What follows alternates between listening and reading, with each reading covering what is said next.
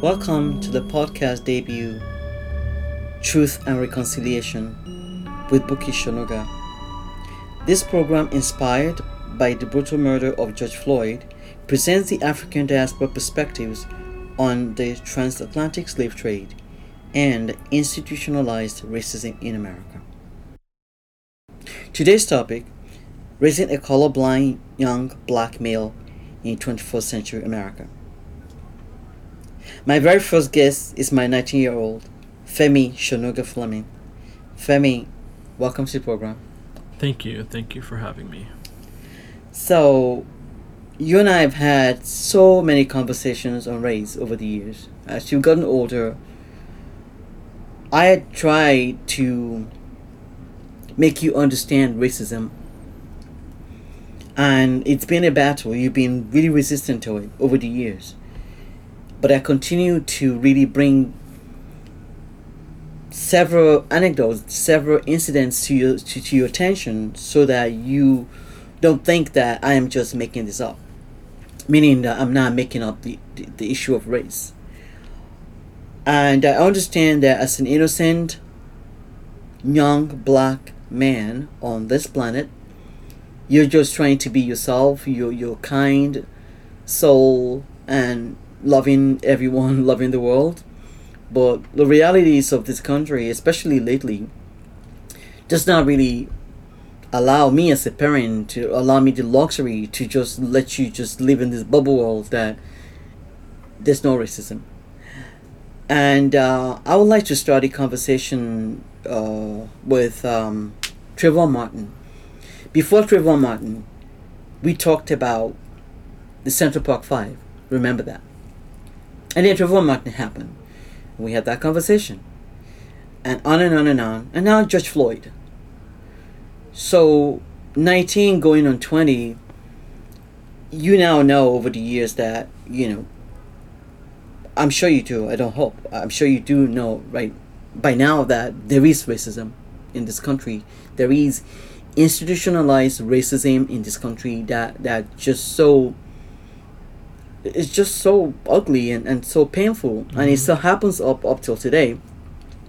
So, and also, let's start on this point where you and I have this heated debate on you having all white friends for the most part.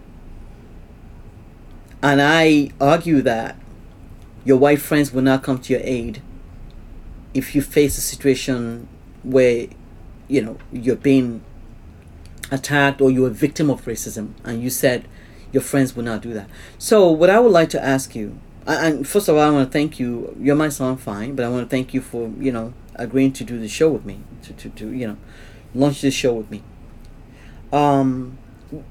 What is your understanding of racism, and what's your take on this? And you can go back to our conversation on Trayvon Martin, the Central Park Five, and your friends. Just speak from the heart. Well, racism is very broad. My understanding of it is that it's when someone discriminates against you because of your background, your ethnicity, your color, the things you wear. It can be as broad as just discriminating against you because you're black or because you're this or that, or it can be as narrow as you like watermelon, you do this and that, so you fit this stereotype. And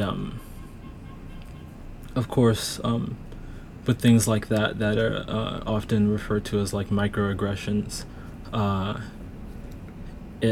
there's just a very broad spectrum of racism, and it floods America. And I don't know, I just feel like the racism in general is a problem that we've had for eternity, and there's no one way to go about abolishing racism in total. It's always going to be there, but especially now in 2020 after George Floyd happened, and everyone's stuck inside all of this hate and all of this everything that we've been through is just boiled up, and I feel like this is really the time for change, and change is starting to happen. Yeah, thank you. And I understand, your take on how racism could be really broad, and I totally understand that. But we want to just keep it real and really focus on the reality of racism and you being a black male in America. Mm-hmm. Um, the fact that you have come across to me so many times as you don't recognize. I know you recognize that you're black, and I know you recognize that you're a male, and you're an American, and you're also African. From your personal space, your personal perspective, what it is that do not make you feel racism? What is it? Why don't you recognize it? I mean, until I start to bring this to your attention. First, I want to talk about how you define yourself. How do you define yourself? In what terms? Like, what do you mean? Well, as define yourself. I'm a 19-year-old black male in America, and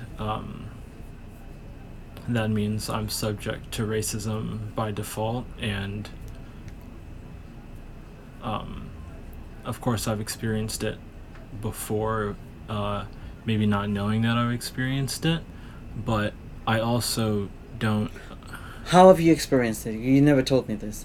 How have you experienced racism? I haven't experienced it in more recent years, but I guess as a child, like, just people like telling me, oh, like, you speak white, or oh, you don't, basically just telling me that I don't fit the stereotype of what a black person is, which is part of the problem with racism, because when you're growing up and you're in a system or you're in a school where most of the people around you are African American, and they all act a certain way because they all grow up the same and they're all in this community together, they're expected to act a certain way. And growing up with you as an African mother, I obviously I'm going to act a different way, and they assume that way, because it's more proper, or it's more it's just different. They assume that I'm acting white, so they're like, oh, why do you speak so white? Why do you speak like a white boy? And that assumption is racism, and I never really realized that until now, because I always thought racism was just like, well, as a child, I always thought racism was just like someone calling you the N-word, or other things that were more aggressive. But racism is broad, so now I know that that's racism, and that's how I've experienced racism in the past. And even going to school now, that sort of stuff doesn't happen literally, but you can tell when someone is surprised by the way you act or surprised by the way you speak. And I go to an art school, so my friend group and the people I hang around are very diverse, but there is the group of black kids that do sit together and do everything together, and because I'm not part of that group, they assume that I'm not in touch with like what it is to be black, or what it is to be a part of the black community. And because I don't hang out with only black kids, they assume that I'm not taking an active role in being a part of the black community. But I feel as though whatever interests I have, and whatever however I grew up, influences the people that I talk to and hang around. So it just so happens that I'm not conformed to that specific group, but that doesn't mean that I'm not black, and that I don't have black culture in me, and that I don't understand the topics that they speak about. It just means that I surround myself with people that have similar interests with me. It doesn't have to do with choosing to sit with the black people or choosing to sit with anyone you want. Yeah, and thank you so much. That's so eloquent, and that's what I was saying. That in a colorblind, raising a black male, a black male and a colorblind, no, raising a colorblind black male in America today, and that's exactly what you just spoke to eloquently.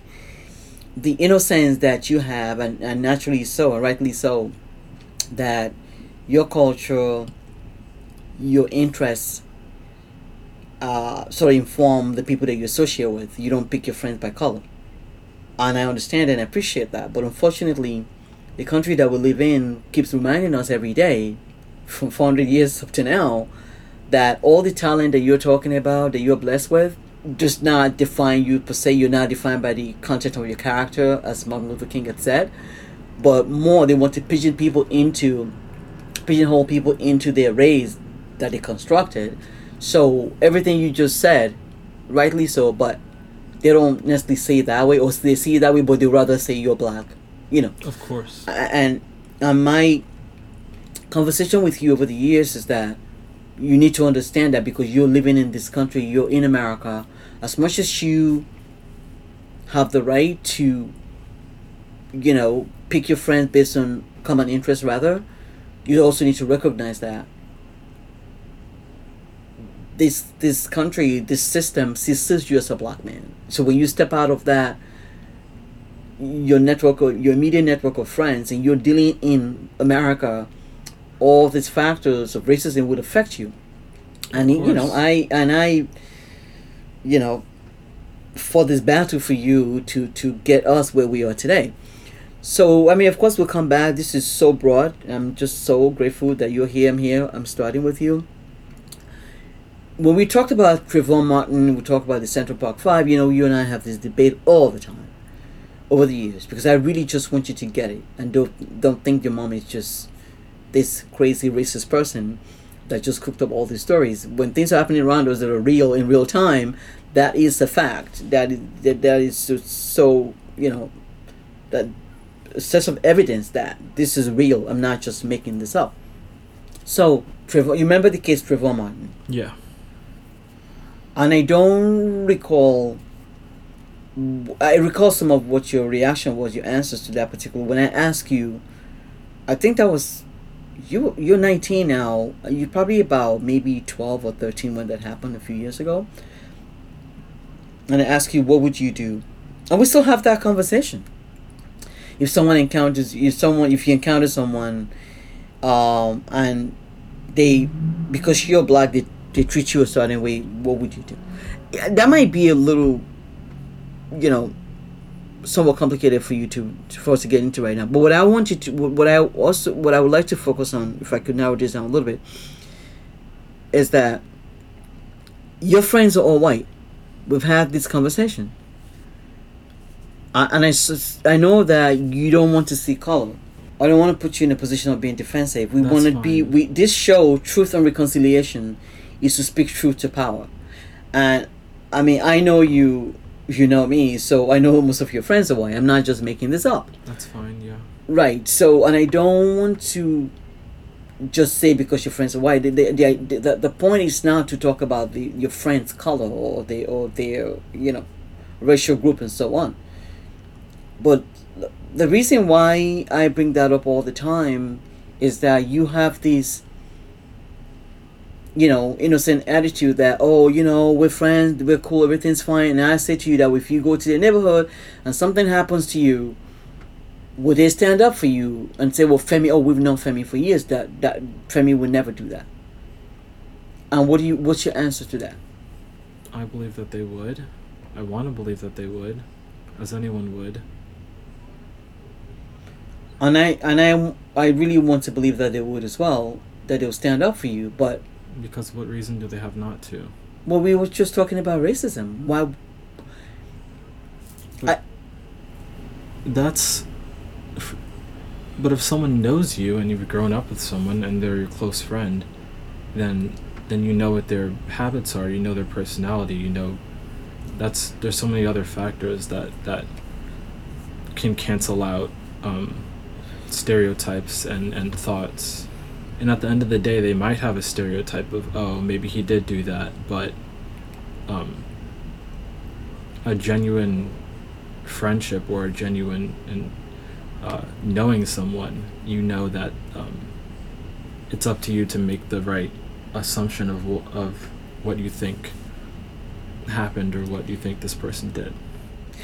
And in a natural world, that should be the right, course of event. That should be that you have friends, they really trust you, they've known you for years, they stand up for you. Like Femi would never do that, but as we know, Femi is real. This is the argument I have with you all the time. That I want you to be prepared that your friend, your age, your generation. I mean, when we get to George Floyd in a minute, George Floyd's murder is testament that this country is ready for change, because people that have gone out to protest, your generation, mostly a lot of white people, and it's testament that people want change, that people, or friends, and if their friends are black, they don't really see color. That protest up to date is testament to that, and I know that your generation is ready, and I hope that your generation would effect this change that we are talking about. But institutionalized racism is deeper than that. Of course. It's in the system. It's not. That's something that you and I cannot just construct alone. I'll bring other experts, historians and friends and so on to this show to kind of like get that into that and try to really break that down. But I always want you to realize that your friends might just be as good as you are, because that, like you say, you pick them because you have a lot in common with them, and I believe that they're good people. But if something happens where they have to act, they're forced to act in concert with other factors, not just you be their friend doing something.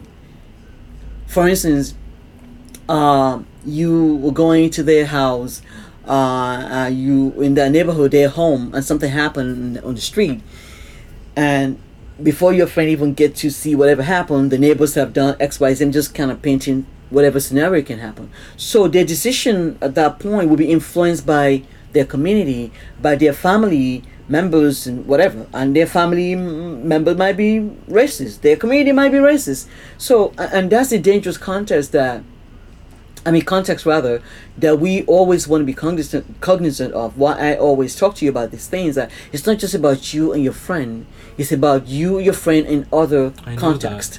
That something happens, then they can't stand up for you because, do you understand that is the possibility? That of course there's going to be other factors, and my friends can only be as genuine and as honest in any situation as they possibly can, but the system is always going to be run by people that are older and that have been subject to this before and know how things work, and they're always going to try and manipulate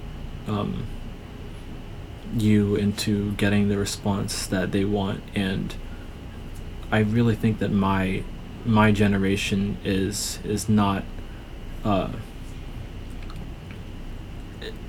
is just, I feel like age is just an important factor of this, because the people that are mostly killing people in the street, or the people that are being like blatantly racist towards people, are people that have grown up that way and that teach their children to grow up that way.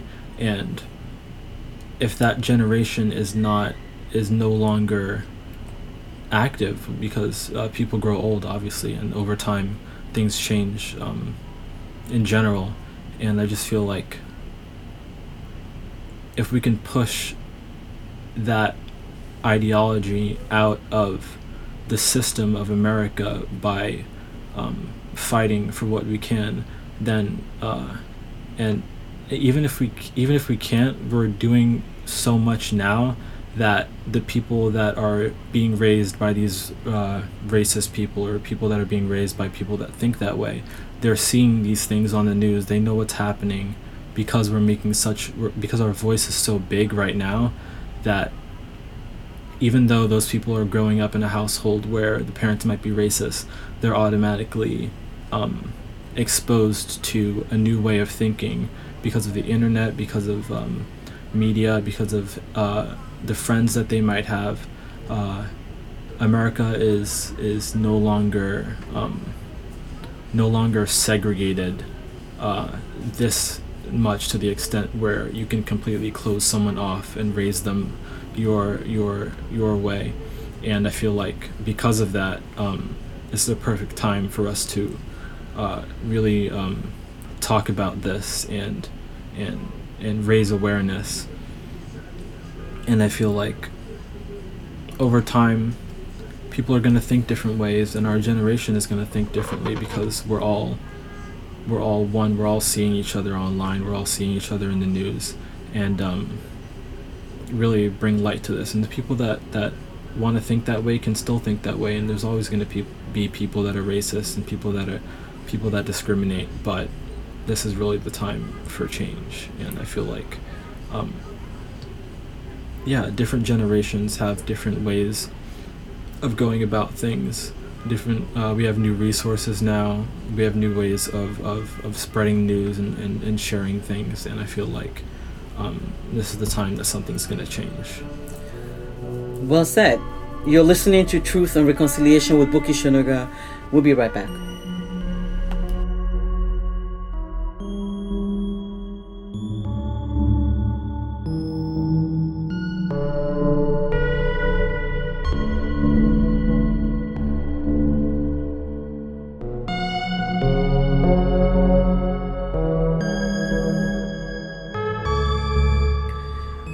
Welcome back to Truth and Reconciliation with Buki Sonuga. My very first guest on this show is my son, Femi Sonuga Fleming. And we're talking about raising a colorblind young black male in America.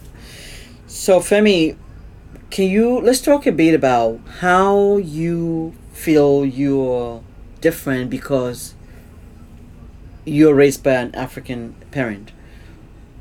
First off, you're first generation American, so let's just put that out there, that I came here as an immigrant about 40 years ago, and you were born here, so you're a first generation American. Having been raised by an African parent, how does that impact your identity? How do you define yourself in that frame? When talking about this, I would like to bring up the stereotype of like a angry black man or an angry black woman. I want to bring that up because as an immigrant coming to America, you haven't been coming from Nigeria. You haven't been subject to a history of racism and a history of being in a country where racism has impacted you, and where systemic racism and the system has impacted you. And it often boils down to people that have been pushed around in the system to be in a very narrow path where they can't get anywhere. They're not being put in schools with other white kids. They're not being put in the right education system, and that's because of so many things and so many factors that have just been a part of America's system and have prevented them from doing this. And this has been the case with them and their parents and their parents' parents, and a long history. And I feel like all of that boils down to anger being passed down in the family, just anger and not being able to get somewhere, the feeling of being stuck. And that feeling, it may not seem like it translates, but over time, because you've always been stuck in this sort of like loop because of America's system, that feeling is going to translate to anger, and that feeling is going to pass on as you have children and as you raise the children in the same system that your parents raised their children in, and you're stuck and you're stuck. And I just feel like that boils down to, oh, like, why are you so hostile, why are you so angry? And when a white person tells you that, they haven't been through any of the things you've been through. They haven't had that family have that family line passed down, that family anger passed down. And so obviously they're doing fine, their parents did fine, their parents did fine, so they're like, oh, why are you so hostile, why are you so angry, why are you violently protesting, what are you doing, like, just relax. And that's why they feel like black people are just angry all the time. And being the firstborn American, I haven't really experienced any of that anger, because you in Nigeria, you haven't experienced any of it. So passing on sort of that innocence to me, and just like taking on the world from a brand new lens, taking on America from a brand new lens. I'm very observant, and I haven't necessarily experienced too much yet, and with that I can shape the way that I respond to certain instances, respond to news, respond to things that I see. I'm seeing all of that with a new lens. I'm not seeing that through first-hand experience. Yeah, through first-hand experience. For instance, if you were a black parent, an African American parent in America, and your parents were African American, when you raise me, you know that this has been happening. You know that your parents may have gone through this, and you may have relatives that have been through the prison system or through bad education, and when raising me, you're gonna have all of this angst and have all of this anger, and that's obviously gonna, or just maybe experience it, or experience it firsthand, and I'm gonna see that, I'm gonna experience that, and that's gonna translate through me, and then you get stuck in the cycle again. So it's really for me, it's really important to me, and it's really special to not to say that Africans raise their children better or not, but it's important to me that I have that African heritage, and that I am the first American, because I can shape, I can like fine-tune my perspective of America, and fine-tune my perspective of the things that happen, the system, the way to work around the system, and really educate myself over the years, so that I know when I'm raising my children how to raise them in a way that doesn't damage the way they look at the world, or damage the way that they interact with people around them. And I would know when they're in school, and then someone asks them, oh, like, why do you act white, why are you saying these things, and why are you hanging out with these people, so that they know how to react to those situations, and they can educate others.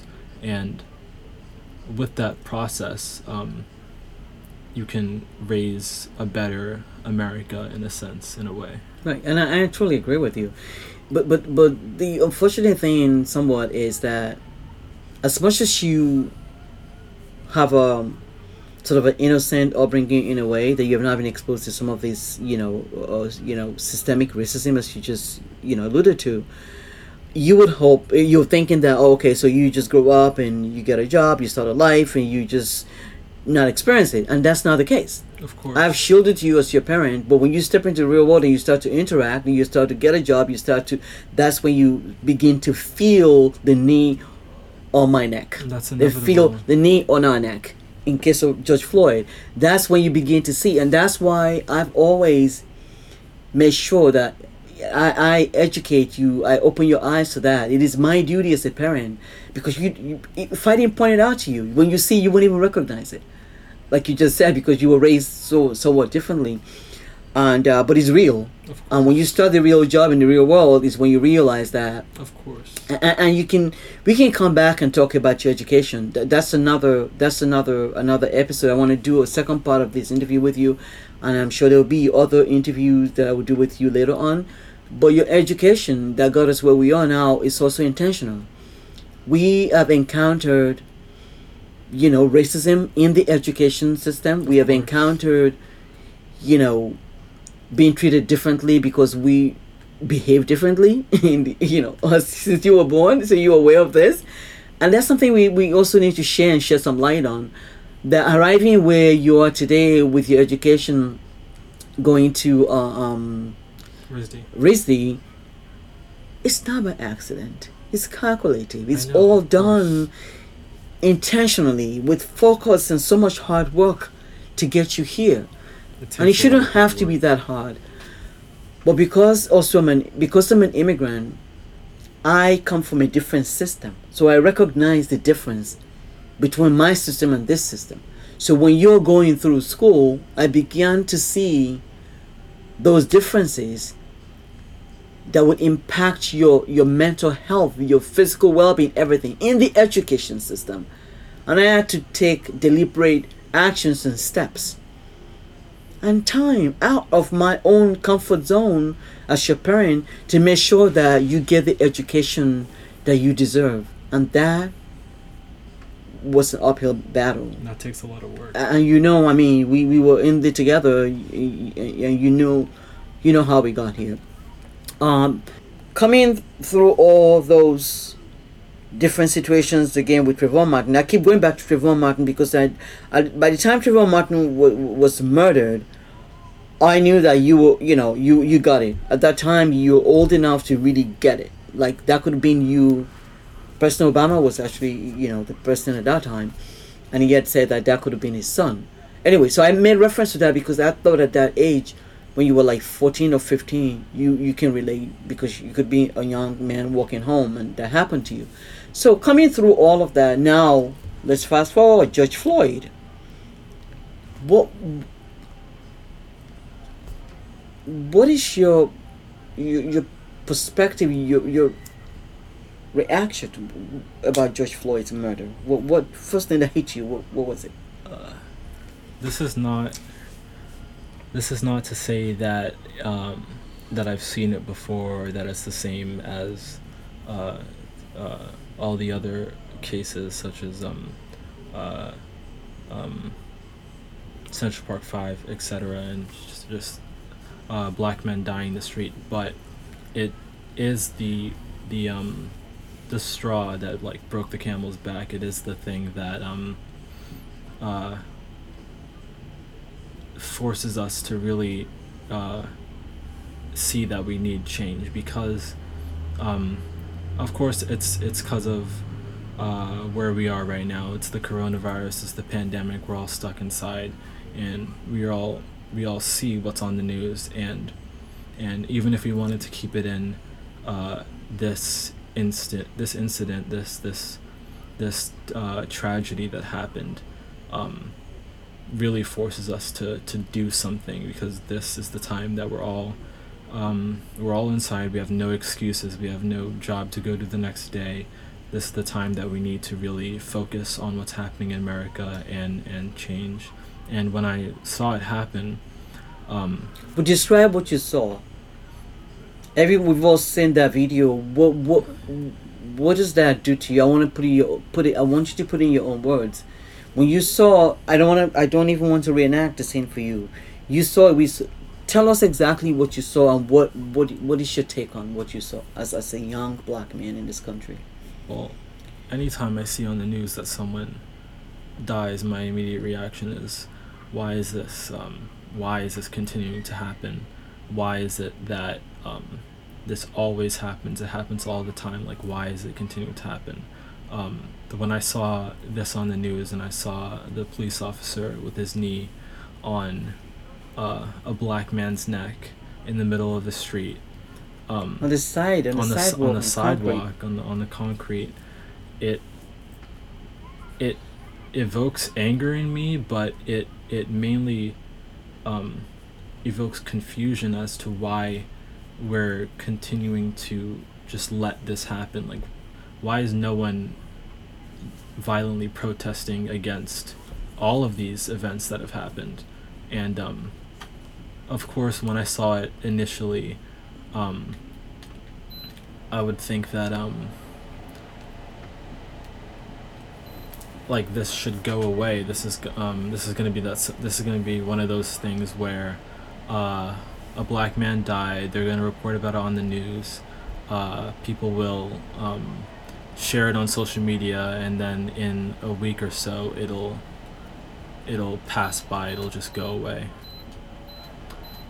But it hasn't, and that really says something about this particular incident. This particular incident really really hit people hard, and it hurts. It hurts every time it happens, but it hurts particularly here.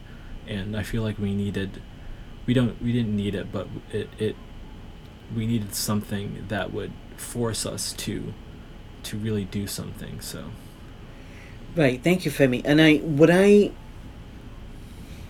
because you're 19, because you've been somewhat insulated, the visceral reaction or immediate impact of watching a video like that,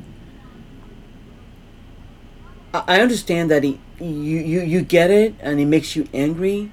But if you are growing up in the inner city of New York City, where you've been oppressed and you've been subjected to these, I'm thinking that your feeling might be somewhat different, because you can really feel that pain on your neck. And as your parent, because I've gone through this system with all the struggles that got us here, you and I, getting you the best education possible,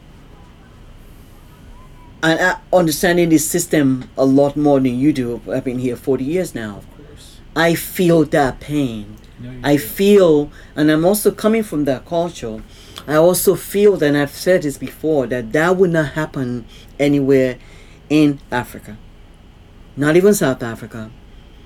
When you have a man, first off, to get a guy, George Floyd, that's about 6'3", 6'4" tall, to get him to totally surrender, there is something in this system that's totally disempowered black men, to the point where someone of that height, with his power, had to surrender to this system. It's a power dynamic. The system wants to have power over everyone, and if they see a large black man getting away with something, there's no way they're gonna let it happen, because no matter their height, no matter if they're like 5 foot and there's a giant 7 feet black man, they're gonna do whatever they can to take that man down, because they don't want to see that man thrive in America. Right. So the reality is that, again, because of these psychological,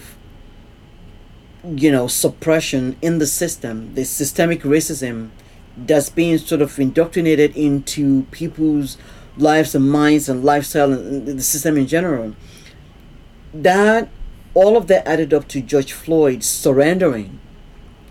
I'm saying in the African context, on the continent, in Nigeria, where I come from, for instance, the police do not have that much power. A man of that height would not surrender to a police to the point where it's on the concrete.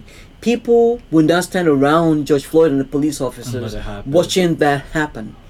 There's just something about that particular scene that's so cruel and so And painful and just unbearable. Because it's always the police that are doing this to black people. Black people are you want to raise your child not to be afraid of the police, but because they see this, they stand back. They take their phones out and they record it so that justice can be served. But they're always afraid to just go in there and why not? Why hasn't someone gone in there and ripped the police officer off this man so that they don't kill him? Why didn't another police officer rip the man off so that they don't kill him? But there's always a stand and watch, a stand and record, attitude to a lot of the things that are happening. And because I think that we're inside, we're all on social media, and we're either outside and we're all outside. If we're all outside, then no one needs to record anything because everyone's there in person, and they should do something when something else like this happens. They shouldn't just take out their phones, record it, and then the man dies and then the police officers get arrested. They need to act in the situation all the time, should have been the case all the time, to ensure that this doesn't happen.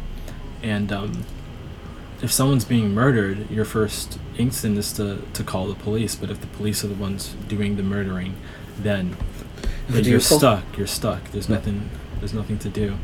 And in that case, you need to be the police in a way. But obviously, everyone's different. Not everyone can just fight a police officer. Right. But yeah. And what got us to George Floyd did not happen. That's 400 years of slavery that led us to how George Floyd wound up on the concrete. It wasn't just something that happened that day. Of course.